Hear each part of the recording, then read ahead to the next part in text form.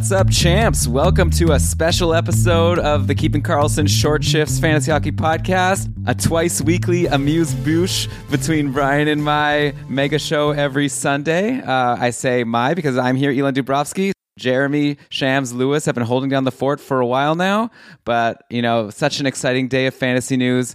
Felt I had to come in. Well, no, obviously Jeremy and Lewis weren't able to make it today, but I'm really excited to jump in today to get, first crack at all of these exciting trades. Well, actually not all of them, because Jeremy and Lewis covered a bunch of them on Tuesday, but since then we have a whole whack more, and so I'm going to be going through them with my guest for today, regular Short Shifts co-host at this point that everyone knows and loves, Shams Benamor. Shams, how you doing today? I'm doing okay. Talking about going over trades. It feels like we basically have a whole trade deadline worth of trades to talk about today. And we'll see what's happening Friday. But honestly, it's still, I forget what it is. I think it's like double the amount of trades that happened this year versus like a year or two ago. So if you think it's happening a lot, it is happening a lot. Well, yeah, who's even left at this point to get traded? Like, I know Klingberg's being held out of games. I think most of the big names have gone at this point. I don't know. There's, we'll talk about him later, but maybe JT Miller? I don't know. It seems like every status changes with him, and you got Besser. You got like a couple of the Reiber. Yeah, there's a lot of the people that were like, you had to wait for the grade A people. So like when the Canes, the Tarasenko's, and the people got taken, the people that didn't get them now want someone for themselves. So kind of the B and C tier people. It's not as exciting, but hey, it's sometimes the random person. Like, I don't think everyone was drooling over Toffoli a few years ago, and he ended up probably winning some fantasy leagues or at least helping you through the playoffs. Yeah, or Arturi Lehkonen last year for sure. But hey, we've got the good stuff. Maybe like Brian and I will be left with some of the dregs on Sunday. But Champs, we've got a lot to get to, so let's probably just jump in. I think that the biggest trade today is one we've been waiting like a year and a half for, and it finally happened. Jakob Chychrun on the move from Arizona. It seemed like they were going to be holding out for multiple prospects and picks and all of that. In the end, the Sens basically. What did they pay? A first in 23, a conditional second in 2024, a second in 2026, which still is wild to me that they even go that far. So yeah, I think a lot of tweets that I've been seeing today have been fans of other teams being like, wait, that's it? Why didn't we just trade for Chychrun? The Oilers paid more to get Matthias Ekholm, but hey, whatever. The Ottawa Senators, all of a sudden, don't look now, but not only is this an exciting trade for them for the future, because Chychrun's still under contract for 2 more years, but the Sens, after beating the Rangers today 5-3, they're right in the thick of a playoff race. Did Pittsburgh win also today? Because I know they were 5 points behind Pittsburgh. I think they won in overtime. Also won. Well, that's frustrating because I've decided I'm back on the bandwagon. I'm a huge Sens fan now. Go Sens, go. But as far as fantasy goes, obviously, the first thought that came to my mind was, okay, is Chychrun going to jump onto the top power play and bump Thomas Chabot? Didn't happen. Not today. Anyways, Chabot still played on PP1. Chychrun and Jake Sanderson both took spots on the second power play, but played less than half the time that Chabot played. So as of now... And obviously things can change. This is just the first game. Chychrun literally just got to New York in time to play this game. They haven't even had to practice. But if things stay the same, my take would be this is kind of a hit for Chychrun in fantasy, right? But maybe it's too early to say that since we don't know what the deployment will be once they've had some practices. The way I'm thinking about it, I'm with you, is that even without the power play time, what I feel like is that once he gets a little bit more into the team and whatnot, and not literally just show up hours before and need to take a nap in the hotel just to before he could even decide if he's able to play, is that this team is scoring. Well, obviously it's easy to score more than Arizona, but they're scoring more than a lot of teams right now. So just being on the ice for the 5v5 time, he's just going to be in a position to just get so many more points in general. So maybe he might not be in a position to get the hits and the blocks or whatnot he was getting before because the team was getting caved in, but he's going to get the better stuff, the goals and the assists, just because he's going to be out there to bring Cat, Giroux, and all the other good players. Yeah, that's a really good point. Maybe more even strength scoring, even if he doesn't necessarily get the power play. Today, only one shot. He did have 5 blocks. I think now could be, well, it's probably past the trade deadline. I guess we can't be giving advice anymore about trades people can make. I was going to say maybe now's a good time to reach out to the Chychrun manager and be like, oh, well, his value's tanked. I'll take him off your hands for pennies on the dollar, but probably it's too late anyways. But yeah, I do agree with you that I think that he's going to have some big games. And I'm also excited for the Sens. I think that we're like a defenseman away from potentially being able to be like a strong contender to at least make the playoffs. And so I think it's going to be a fun run down the stretch. Also, I think this pretty much ends the possibility of Cam Talbot being traded. Like back when it seemed like Ottawa was going to be sellers potentially, then Talbot's a UFA at the end of the year. But now that they're going to be chasing a playoff spot, and obviously you don't just trade for Chychrun and then send away your number one goalie with Forsberg injured. So I think, I was excited about Mads Sogard when I saw some rumors about Talbot potentially being on the trade block. But now if you added Sogard, might be good for a spot start, but I think that Talbot is going to be your guy, and anyone who has him is probably pretty happy at this point that he gets a little defensive help finally. Oh yeah, I'm with you in that boat. Like, there might be a situation is that, like, I think most of us are in the same boat that we never really trust Talbot that much, so maybe he might lose starts, but like we'll have to see that happen before doing anything. But he's not perfect, but I'll take him any day at this point.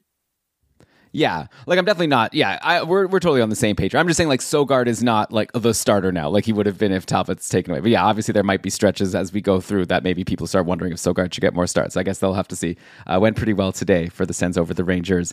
The next big trade, we don't have a game though, unfortunately. Very frustrating, but we have Tyler Bertuzzi being sent to the Bruins for picks, and that is a team that's already super scary in Boston. They already acquired Dmitry Orlov earlier. I guess this was already like last week, and Bruins just destroyed Buffalo 7-1 today. Orlov, all of a sudden, by the way, becoming a scoring machine, a goal and 2 assists in the game today. It's like 7 points in 4 games now, I think. He's definitely enjoying his time with the Boston Bruins. And yeah, Boston already so scary, and now they're bringing in Tyler Bertuzzi, though of course it is, at least for the regular season, to replace Taylor Hall, who's been put on the LTIR, and Nick Foligno's also injured. So maybe if you think of it that way, it's like not much of an upgrade. But imagine come playoffs, if Hall's healthy, Bertuzzi comes in, it's just another piece to this already pretty stacked team. Yeah, so like my first guess was the third line, basically just kind of where the Hall was. But there is something to keep in mind of, I don't know if we have an update, but the team was leading by a lot, so it may have just been for safety case, but Marchand actually did not play the third period. So there could be some mix-up of whatnot, of maybe having different lines and whatnot, where Bertuzzi might be paired with Bergeron or Pasternak or whatnot. But either way, in the end, I think if a fully healthy team, I think it's just going to be a situation is probably like the check line. It's been working fine. And like the one line with Marchand, Bergeron, and DeBrusk has been going off. So I don't think you really want to tip those off. So it's probably just going to be third line and maybe power play too. I'm not even sure who's on there. But in the end, it's going to be one of those situations where it's oddly a downgrade, probably. Like, even if it's a better team, like, just the lack of opportunity. Like, you're not with a Larkin caliber player in most of the time going to be on the third line in Boston. Yeah, and it'll be like less ice time. It's not like in Ottawa where we were talking about with Chychrun, where it's like, yeah, like maybe he won't be on the top power play, but I'm sure he's going to play a lot. Like if Bertuzzi's on the third line in Boston, he's not. Though, like in the last game in Detroit, I guess we can't really look at the most recent games because maybe they knew that they were going to be trading him. But there were times where Bertuzzi was playing among like 18 to 20 minutes a game. So yeah, that could definitely go down. He's already been a pretty big disappointment this year, like only 14 points in 29 games. So he might be available in free agency. And I think I'm with you in the long term. He's not too exciting, but like you say, like the Bruins also definitely have the playoffs all clinched at this point, probably first in the conference clinched or very close to it. So maybe, there's no reason to rush Marchand back. Like if he is actually hurt even just a little bit, then maybe he stays out for a little bit. And yeah, maybe Bertuzzi gets an audition on the top line with Bergeron and DeBrusk, and that could be really good in the short term. So yeah, if Bertuzzi's available in free agency, that could definitely be something to look at. There's also potentially a top power play spot available. I know he was really good on the power play in Detroit, like in the net front spot. And one thing to close out, I was thinking the same. You were probably thinking the same. Sadly, with Bertuzzi out, this does not change anything with Vrana. He did not even get to play today. So I'm at the point, until Vrana plays like 5 games in a row and gets a goal in each game. I'm just pretending he doesn't exist. Yeah, it was interesting when he got called up. I thought like maybe he'll do something. He used to be good in previous years for fantasy when he would play. Like, I don't know if he was good in real life, and like obviously his coaches sometimes wouldn't give him much ice time, but he seemed to get a lot of shots and points in the ice time. Like his points per 60 were always good. It was just that per 60 was the obstacle, and now he's barely getting any time at all. So yeah, you got to forget about him.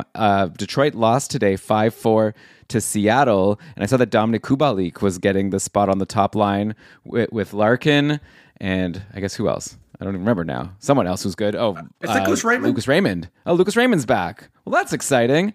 Though Kubalik didn't do anything in this game, so no points, even though Detroit scored 4 times. Actually, the 4 goals for the Red Wings were scored by Berggren, Adam Ernie, Ben Sherratt, and Jake Wallman. So it wasn't exactly the game where you were getting when you see 4 goals from Detroit, you expect that you're going to get a lot of points from your studs. But Larkin got an assist, Zadina got an assist, and it's pretty much all people who are in my free agency in all my leagues aside from those 2. Oh no, I've said it before in I think previous shows. Is that I basically look at the Wings forward group basically the same as Seattle. Is that other than Larkin, they're all basically the same kind of guy that has the same ability of doing something. Like one day it could be Perron, one day it could be Kubalik, one day it could be Fabry. So at this point, instead of playing whack-a-mole with Wings forwards that are not even guaranteed to get a point anyway, I'm just basically staying away from them unless there's a special case where streaming makes sense. Yeah, no, I hear you. And now, by the way, speaking of Detroit, we should also talk about their defense, who, like, even before, it was getting a little bit tricky to figure out, like, who to add on this team, like, aside from maybe a Seider, though he'd been cold lately. And now, all of a sudden, they've traded away Filip Hronek. He goes to Vancouver in a deal where Detroit got a first and a second for Hronek. Oh, I didn't realize he was that good. You're a Wings fan. You tell me. Like, to me, this feels like a steal. And also Vancouver. Oh, no, yeah.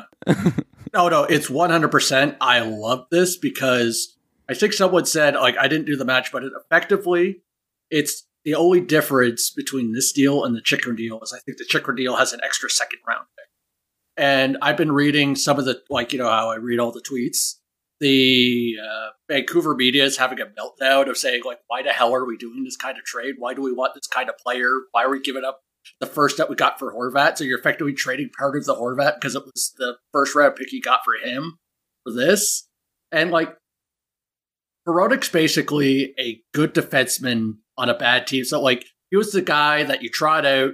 He was a good soldier. He ate the minutes. He did the things. He had some, like, good stats at the start of the year, but I think his, like, Corsi numbers and whatnot are falling off. But, like, on a good team, he's not a good defenseman. But, like, if you just need someone to eat a lot of minutes, which Detroit needed badly for the last few years, he was a perfect kind of guy. But to get this kind of return, hell, even if we were going for it in the playoff run, I would be 100% fine with this trade. Yeah, I'm not really sure what the Canucks are doing here, I guess, but they're excited to get Hronek, and so I know, like, Vancouver does need defense because they got, like, OEL and they got Tyler Myers, and they really haven't worked out well for them. So we'll see how Hronek does, but I'm not banking on too much. In today's game, for what it's worth, Jake Wallman got second power play, and like I said, he did score a goal today, so maybe someone like him gets a bit of increased value if Hronek's out of the picture. Seider less at risk of losing his top power play for whatever that's worth.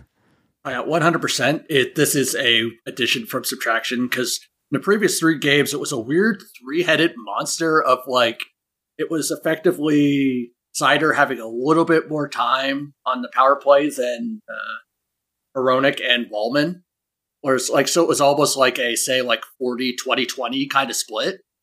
So now with Hronek on, you can actually have just that 20% be feeding in between those two, so both of them get that power play bump, and also just getting just a better situation overall. I'm not sure if you haven't had the chance to see it. I know this is an audio podcast, but look up Wallman's goal that he got today. He has some offensive flashes. He got an extension.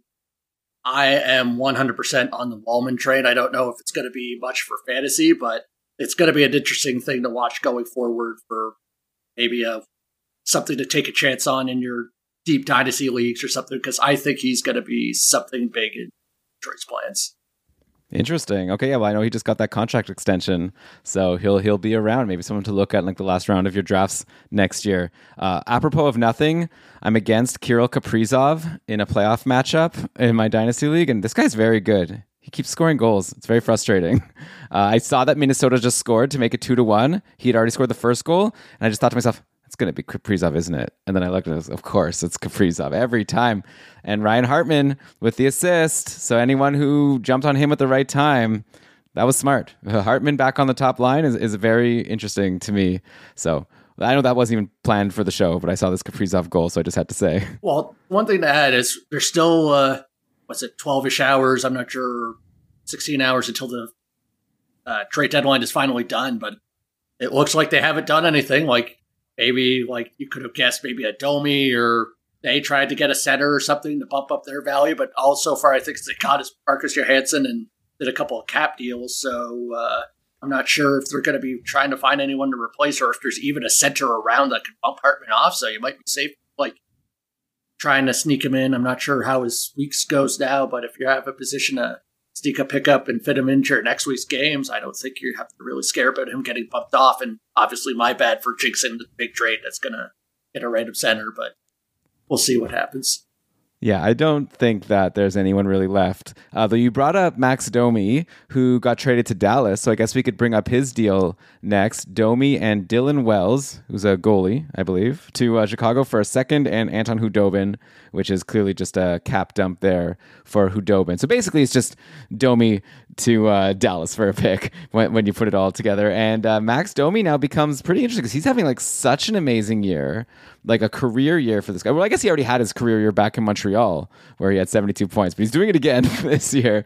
49 points in 60 games, so 67-point pace with Chicago. I saw a tweet from Mark Lazarus saying he's confident that Domi's going to re-sign with Chicago in the offseason just because it was like such a great fit. And it's been great for Domi, right? Because it was looking like his career was kind of going down. Like, you know, teams were like not that interested in signing him. So Chicago gave him a shot and he did well. But in the meantime, Domi goes to Dallas, and like I'm interested to know like what does this do for Domi's fantasy value? Because while he won't get on the top line, clearly, there are other open spots, right? Like you look at today, so Pavelski, Hintz, Robertson, and then Sagan with Dellandrea and Mason Marchment.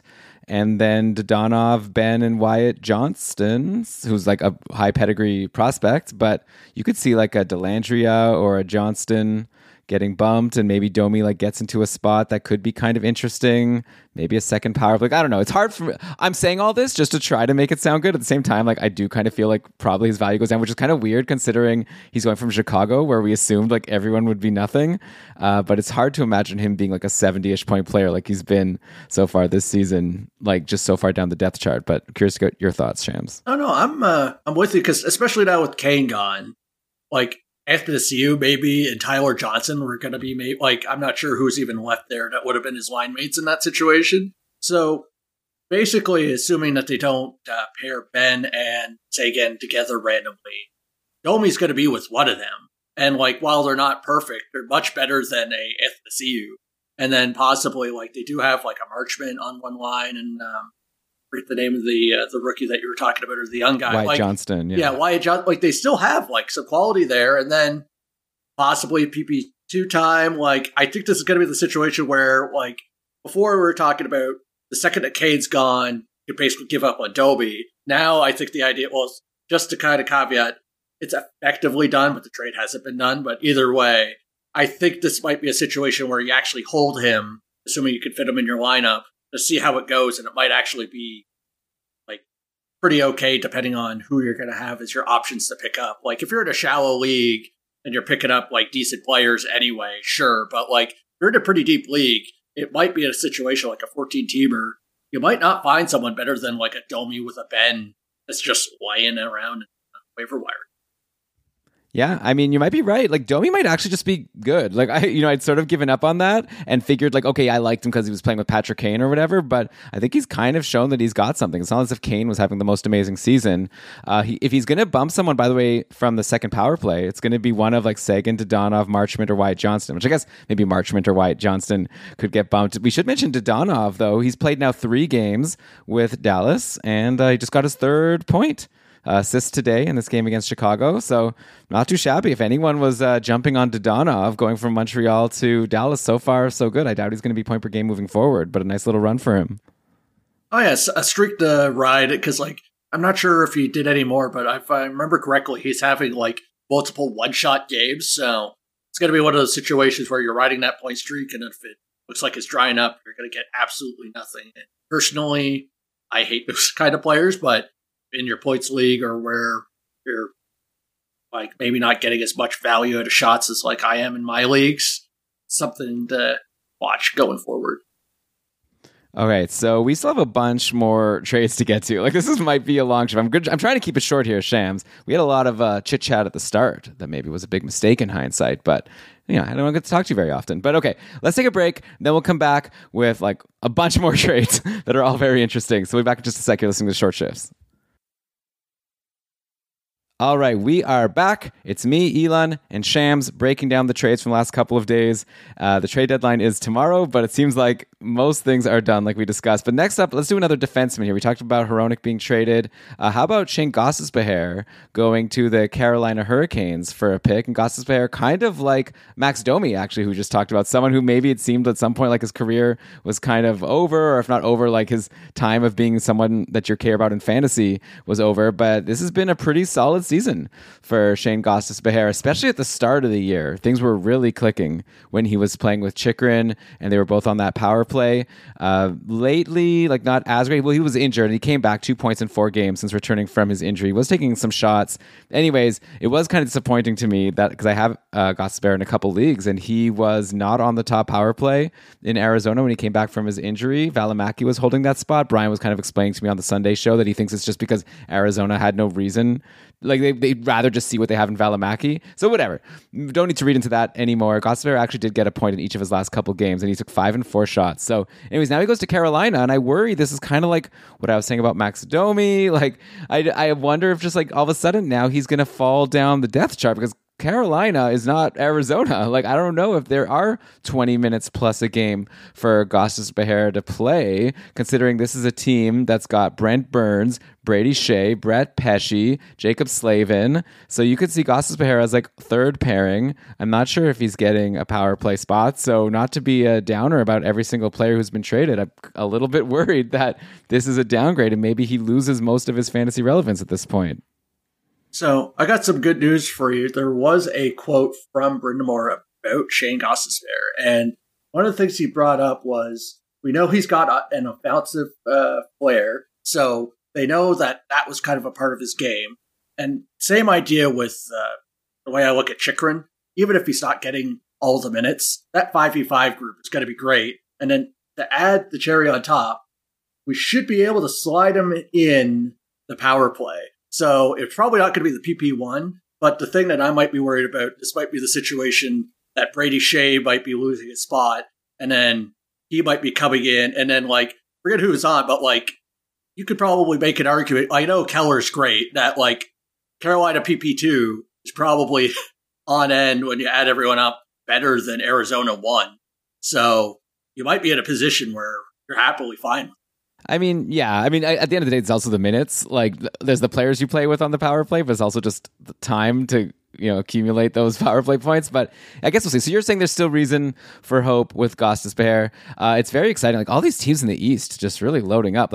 Boston, we just talked about, looking so good. Carolina also, such a scary team already. Now they just added an extra defensive piece. It's almost like Carolina's falling behind. Oh, you only got Gostisbehere. Normally that would be a successful trade deadline. Now it's compare that to the Rangers, who got Patrick Kane and Vladimir Tarasenko, and yet still couldn't beat my Ottawa Senators today. So I don't know about that. But anyway, I guess Halak was in net, so I don't know. Not that you guys have discussed on Short Shifts, not that Shesterkin has been that good lately. Anyways, I'm clearly off on a tangent here. Carolina is a good team. They do score goals. So you're right. It might just be that Gostisbehere benefits, like we said with Chychrun, benefits from being on the ice for more goals just because the team is stronger. So we'll have to see what happens there. Let's go to LA, who I guess did Jonathan Quick dirty, according to some people. I'm personally not one of those people. I feel like they gave Jonathan Quick many opportunities to take the net this year, right? They started him as a starter at the start of the year. After they sent Cal Peterson down. They gave Quick lots of opportunities, but he just couldn't do the job. So anyways, not to throw a hit piece here on Jonathan Quick, but just saying I was surprised that people were like, how dare they trade him? It's like LA is looking good, and now they may be looking a little better because they've swapped Quick for Yunus Korpisalo and Gavrikov, so a solid defenseman and a goalie who's been really good this year in Korpisalo. Again, now to pour cold water, I kind of feel like Korpisalo was actually looking really good as a fantasy option over in Columbus because he was doing so much better than Merzlikins. Now he goes to LA where, they've already had Phoenix Copley doing pretty well. And I'm not saying that I think that Copley's better than Korpisalo. It might just be a situation where they just go 50-50 and it'll be a battle, and it's really hard to predict who's going to be the starter. So it makes me wonder now, if you have Copley, do you even hold him? LA's playing Montreal today, and Copley got the start. He's stopped 6 of 7 after one period against Montreal. So we'll see how this turns out. By the time you've listened to this, you'll see if Copley flamed out or not. But yeah, it might just be 50-50. And I don't know. I'm kind of losing interest in both of these guys, which is a bummer because I've been really riding Copley. I added him in all of my leagues when he got called up, and I felt like a genius for so long. And now it's like, ugh, now what do I do?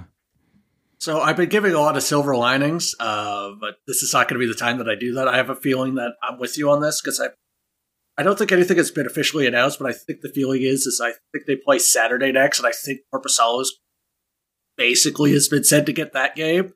So, which makes sense. You don't trade for him just to leave him on the bench, yeah. And then in that situation, and you traded Quick away, you're doing a major thing. You're not doing all of this to just have Korpisalo just sit on the bench for 80% of the games. So I'm leaning to your logic until we see something differently or the coach expresses something.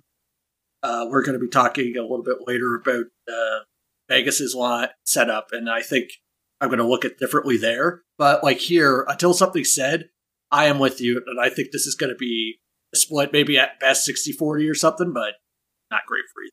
Yeah, I think that it's going to be tough to hold an LA goal. It'll be kind of like last year when they had Quick and Cal Peterson. They were sort of there was a stretch where Quick was getting a ton of starts, but there was also a stretch where it seemed like 50-50. And so, in a lot of leagues, you don't really want to hold a goalie if he's not getting volume.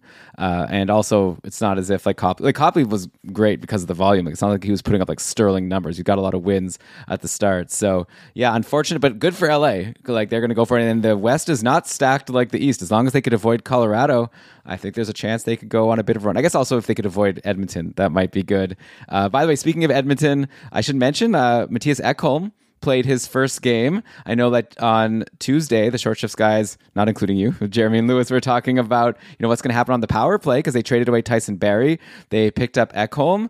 So we've got one game of data so far. And in that game, it looks like they were going 2 defensemen on the top power play for some of it. Bouchard and Nurse played a bit together with Hyman, Draisaitl, and McDavid. Then also Bouchard played by himself for a bit with McDavid, Draisaitl, Hyman, and Ryan Nugent-Hopkins. So it seems like they're still going to now be tinkering with what they're going to do with the power play. I guess one thing we learned is that Matthias Ekholm didn't get a shot on the power play. And I guess Edmonton, they didn't need help on the power play. That's not why they brought in Ekholm. They needed just some defensive help. And Ekholm, hey, but like you said, just being able to play on a team that gets points, Ekholm without the power play still picked up an assist in that win over Toronto. So I could definitely see him maybe getting a bit of an uptick, maybe being a 40 to 45 point guy, even just with 20 plus minutes of even strength time on Edmonton. And even though he's not a power play guy, he still has some offensive abilities. He's usually been around a 30, 40-ish point guy for these past few years. So Ekholm becomes kind of interesting to me in deeper leagues. Of course, the people who were rushing to get Bouchard, thinking that maybe now is his opportunity to basically pick up all those points that Barrie has been getting, probably still something you want to do, but also, well, I don't know. I guess he was on the power play. Actually, it was either 2 defensemen or 1 defenseman. So no, okay, I'll retract what I'm saying. Bouchard definitely you want to go get, right? Oh yeah, I'm with you. It's just maybe not to the mood eccentric about it, and also keep in mind, I think they may have just been safe and whatnot. We all know if there's a team that exemplifies the blender for their lines, it's Edmonton. So there could be a completely different makeup, and we're only talking about one game. So I wouldn't put too much stock. But the thing is we know he's going to get more power play time definitely than before.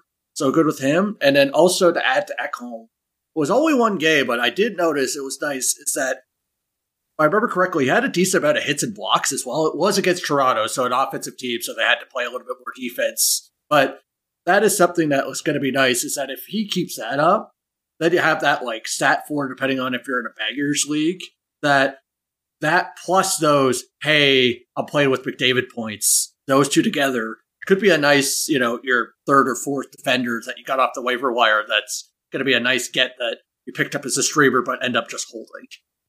Yeah, it's a good point. 2 shots, 3 hits, 2 blocks in his first game.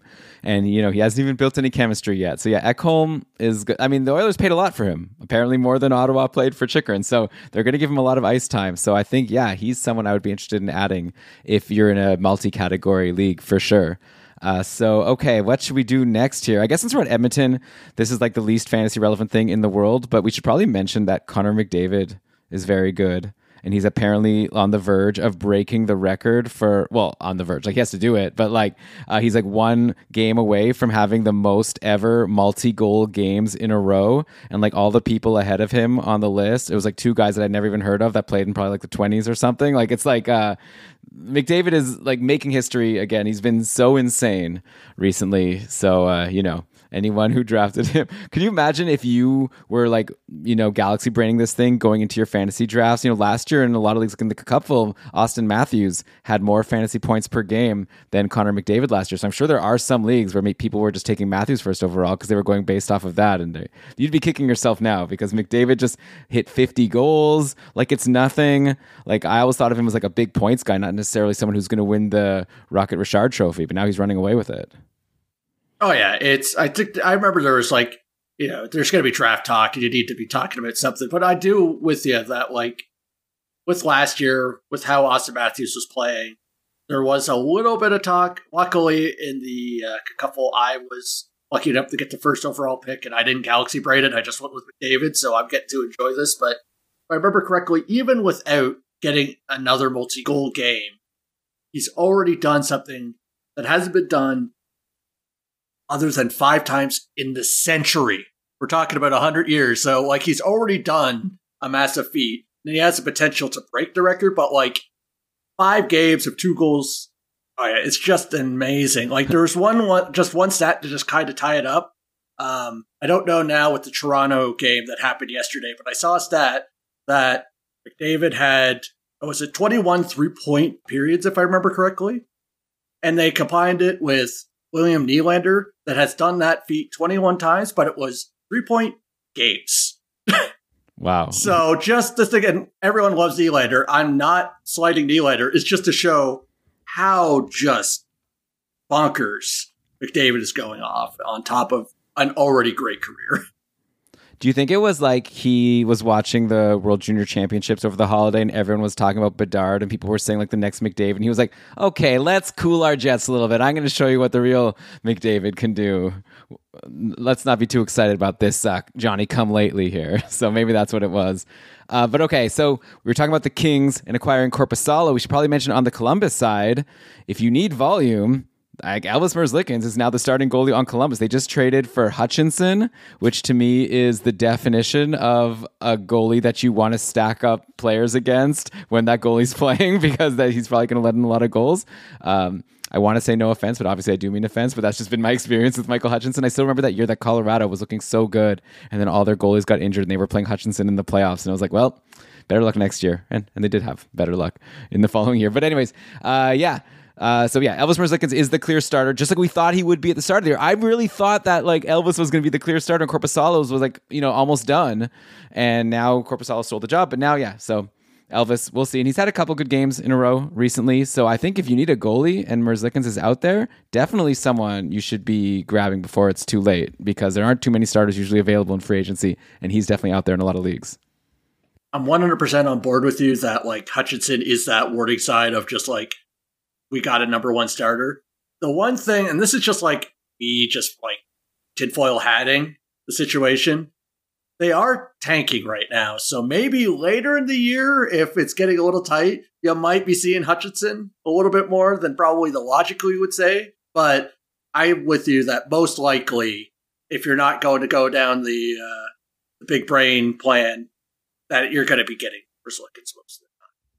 And I mean, I think they could lose games with Merzlikins. I don't think they need to worry too much about going on a huge run with Elvis Merzlikins, who has an 879 save percentage on the year. I think he can be better. He's shown us that he can be better, but but now he is their basically only option, at least until at some point they're going to have Tarasov come in and challenge, but not this year. That's what they brought Hutchinson in for, I guess. Okay, and then I guess to continue with this trade, we have Quick, who went to Columbus and then got flipped to Vegas for basically nothing, but Vegas is obviously taking on that cap hit, and I guess it makes sense because Vegas just can't keep a goalie healthy because Leonard is hurt, of course, Brossois is hurt now, so Thompson is hurt, of course, which means that Quick, at least for the short term, is maybe going to be sharing the net with Adin Hill. I would be shocked if Quick could turn things around. It's goalies, so they're very unpredictable, and who knows? And I've already been seeing people on Twitter salivating over a potential Vegas versus LA playoff series where Jonathan Quick is playing against the Kings, which would be very cool. But I really would just imagine that Jonathan Quick seems like he's done, and I'll be very surprised if he's going to be someone you're going to be interested in grab. Maybe a fun spot start for his first game with Vegas, but not someone that I think is going to get volume or anything like that. So we're lucky in this situation. We actually have a couple of quotes from the GM.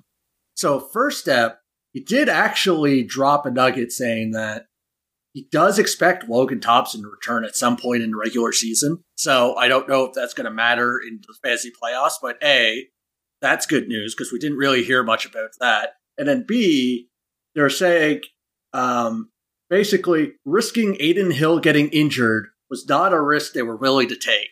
So the idea is that with Brossois already hurt, they were just being basically how we were talking about Hutchinson. They didn't want to be the ones that actually had to play Hutchinson because they actually want to win games. So their idea was, oh crap, Hutchinson's our second. We have to find someone to be our second. Anybody's better than Hutchinson. Let's bring in Quick. It's basically the vibes I got. But if they're not wanting Hill to get hurt, that means that Quick might get some games. So this might not be the case where you're thinking wow, now Adin Hill, my initial thought would be Adin Hill is now, ever since Brossois got hurt, I was well, now Hill's going to get all the games. Maybe it is smart for them to be we have to play Quick half the time or close to half the time just to, because, Adin Hill hasn't been the most durable guy himself. So, a lot of these situations, obviously, Brian and I will do a show on Sunday where I'll just talk about all these same topics again, but we'll have a little bit of data at least, and we'll get Brian's takes. But yeah, I'm curious to see how Vegas will run their goals, because it's not like Adin Hill is anything special. He's Adin Hill. Anyway, should we mention, since I'm talking about Vegas, their lines have been somewhat interesting just in that, I should say, Barbashev's been on the top line with Eichel and Marchessault. I think the last time I talked about Vegas, it was Paul Cotter in that spot. So Barbashev did have an assist in the last game, his second game with Vegas against Carolina. So, nothing too special, but it's a good spot to be in. So if you're streaming Vegas, actually, also, if you're listening to this on Friday, Vegas plays Friday, Sunday to end the week, and you probably are full on Saturday. So maybe if you look at your roster and you see you have a guy on Saturday sitting on your bench, if you drop him for Barbashev, you could get 2 games from someone playing with Eichel and Marchessault, so it could be worse. Oh yeah, as someone that has Barbashev, I picked him up in our shared keeper league to Buffalo. So in that league, it's basically the waiver wires picked dry because everyone's knowing what's going on. So basically, there wasn't many juicy targets, but I did take him because of the 4 games. I got him early in the week. So it is nice to be with Eichel, but something as a word of warning, he's literally getting 0 power play time. Not even power play 2, just 0 power play time. So you are literally just picking him up for the Eichel exposure, which does have its benefits. He's getting more to play on the penalty kill. So just something to keep in mind during your leagues. If you have power play points as a set or whatnot, you're literally getting 0 equity. Okay, so that's good to know. So yeah, maybe not the most high upside pick. I also didn't mention, by the way, when we were talking about the Oilers, I should have mentioned that they got Nick Bjugstad in a trade from Arizona, who I know you're shrugging and saying who cares? Probably you're right, who cares? Though this is Edmonton. This is the team that puts guys like Fogle and I don't know, McLeod. There's you never know when someone's going to get a shot to play with McDavid or Draisaitl. Yamamoto has been there, and not that any of these people have really been doing anything with it, but Bjugstad has had a decent enough season with Arizona, so definitely not someone that I'm saying rush out and grab. But if you're smart. You're following at Game Day Lines or going to GameDayTweets.com often to see Shams and my retweets of the lines. And like, if you see that Bjugstad is going to be playing on a McDavid or Draisaitl line, like, and you have a spot that day, I'd give him a shot. You never know. So throwing it out there that Bjugstad is going to Edmonton. But I don't even need to ask your comment on that because I could tell from your shrug everything. I guess another one that probably you're just going to shrug. Mikael Granlund was traded to the Penguins for a pick, and maybe you might be thinking, oh, I wonder if he's going to get a spot on one of the top two lines with Crosby or Malkin. Like, no. So we saw some practice lines. Third line, so not too exciting, and any value he had in Nashville probably goes away because he's also not going to be on the top power play, clearly. So now it's just a depth center, and I can't, like, a lot less interesting to me than like a Max Domi, even like I think Granlund has basically lost all of his fantasy value. 100% on board. Like, you guessed right that I have no interest in Bjugstad. I'd probably take Bjugstad just for the chance of being with McDavid, maybe in a line change versus Granlund. Okay, and man, I was trying not to do a long shift here, but there's a lot we have scheduled, so I'll just like kind of run through the rest of what we have on this list here. So Evander Kane played his first game for the Rangers today, so I think we owe it to the listeners to at least report on what happened here. Like I've already mentioned a couple times, Ottawa beat the Rangers 5-3. Patrick Kane ended the game with no points, but 4 shots. He got a lot of power play time, not as much as Kreider, but he definitely did get a lot. I guess I could also bring up the Rangers lines here. Really I have that for you. So the nice thing is that he is with the people you thought. He's with Trocheck and Panarin and even, and then it's the power play. The major one was Cade, Zibanejad, Kreider, and Panarin. So while he had only 4 shots and no points, he is going to be put in a situation to get points. So I'm just going to ride this and like basically, well, as we joked before, is that your trade deadline's already probably passed for fantasy, but either way, I would be perfectly fine with this setup. Yeah, it seems like it'll be a good spot for him. Interesting, Tarasenko not on the top power play today. He did score a goal, and he had a goal and 2 assists in the previous game versus Philly. So after a cold start with the Rangers, Tarasenko starting to heat up. Really quickly, Kane versus Tarasenko. If you could only have one, who would you take for the rest of the year? I'll flip a coin. I'll say Tarasenko, okay. But yeah. Okay, I'll vote Kane just to keep things interesting so someone could let us know who won that one. Pierre Engvall got traded from the Leafs to the Islanders, and then he was practicing on the top line. The last time we saw some lines tweeted out, Engvall was playing on a line with Horvat and Anders Lee. So, I mean, they've tried some other players there, and they did nothing, and things switched a lot. So definitely kind of like with the Bjugstad thing, like it's definitely not something that even if he is on a good line, I'm not like rushing because things could change quickly. Also, he is Pierre Engvall, but if you need a streamer, top line players are good. Generally, that's something you want to look for. You were talking, I believe at one time, I forget if it was in a Discord on the show, of like, hey, Matt Martin might be something. If you're in a league that you were considering picking up Matt Martin because he was here, I would look at it the same way. If give Engvall a shot. Maybe, well, I'm not sure there's going to be many people rushing, so maybe you might even just let the game play and then just see if it's happening. Because, like, Holmstrom was up there, and he literally blew it within the first, 10 minutes and got benched. So maybe just see how a game happens. Maybe pick him up mid-game, and then just, after a little bit look, because I'm not sure there's going to be many people jumping on him like the other trades that we're talking about. Yeah, I definitely not too excited about Engvall. I don't care what line he's on. How about this JT Miller news? How he was injured, and then they tweeted earlier today, even was it, or yesterday, that he's week to week, and then all of a sudden now JT Miller's playing in this game against the Wild. Maybe he should have stayed out because he currently has no points, no shots, and a single hit, and we're halfway, or no, we're now 2 periods down. So I don't know, hopefully he's okay. I activated him in one of my leagues, had to drop someone, so I would really hope that he's 100%. It was exciting to see him back. We'll see what happens. It was just a weird thing. I mean, he's JT Miller. I know you mentioned that he might be on the trade block.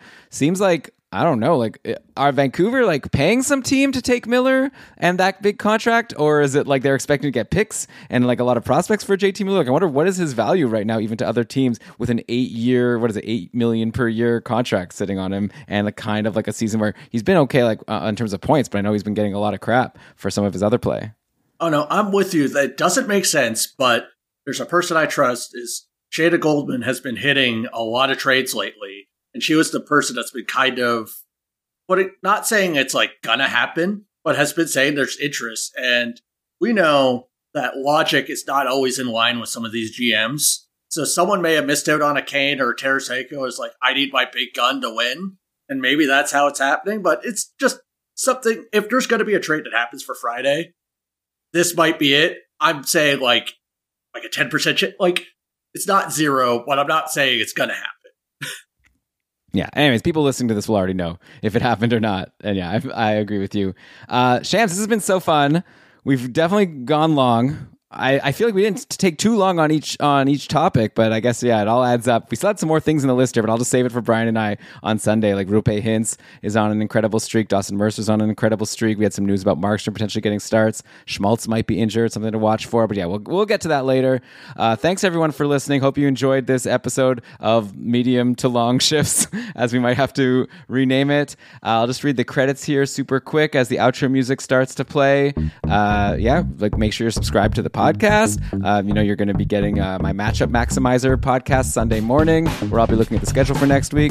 Then a mega show where Brian and I are going to break down all the trades and try to figure out like who's gained and lost the most value for your fantasy leagues. Check out GameDayTweets.com. Shams is doing an amazing job, keeping the content coming. We even added now stats tweets, which we are included in the player news. We're always adding features, but yeah, the player news also, if you didn't catch it, now you could like search per player. So if you're recording a podcast and you're like, what was Jacob Chychrun traded for again? You can just search for Chychrun in the player news, and then you get all the latest tweets, and everything you see there is going to be like reliable, and you don't have to worry about like who wrote this thing, because it's like you see the actual tweet from the beat writer, and Shams and I only retweet people who we trust, verified beat writers of teams. Yes, that's GameDayTweets.com. Thanks so much to Pat Roach for his awesome theme music that he made so long ago, and it's still a banger. This was the music, Shams, that we used for the almanac when Brian and I did those 2 years of those fantasy quote-unquote almanacs, audio almanacs, I guess we called them. And now we're using that music for short shifts, and I love it. It's playing right now. And then John Reed is our digital media producer. John messaged me just recently saying this is a very long shift. And thanks you, John, for that. It's like, John's like that, when you're a comedian and you're doing your set and then all of a sudden the red light is flashing, like you got to get off the stage. I felt like that was John's message. Anyway, thanks for listening. And until we see you next time, play smart and keep your shifts short.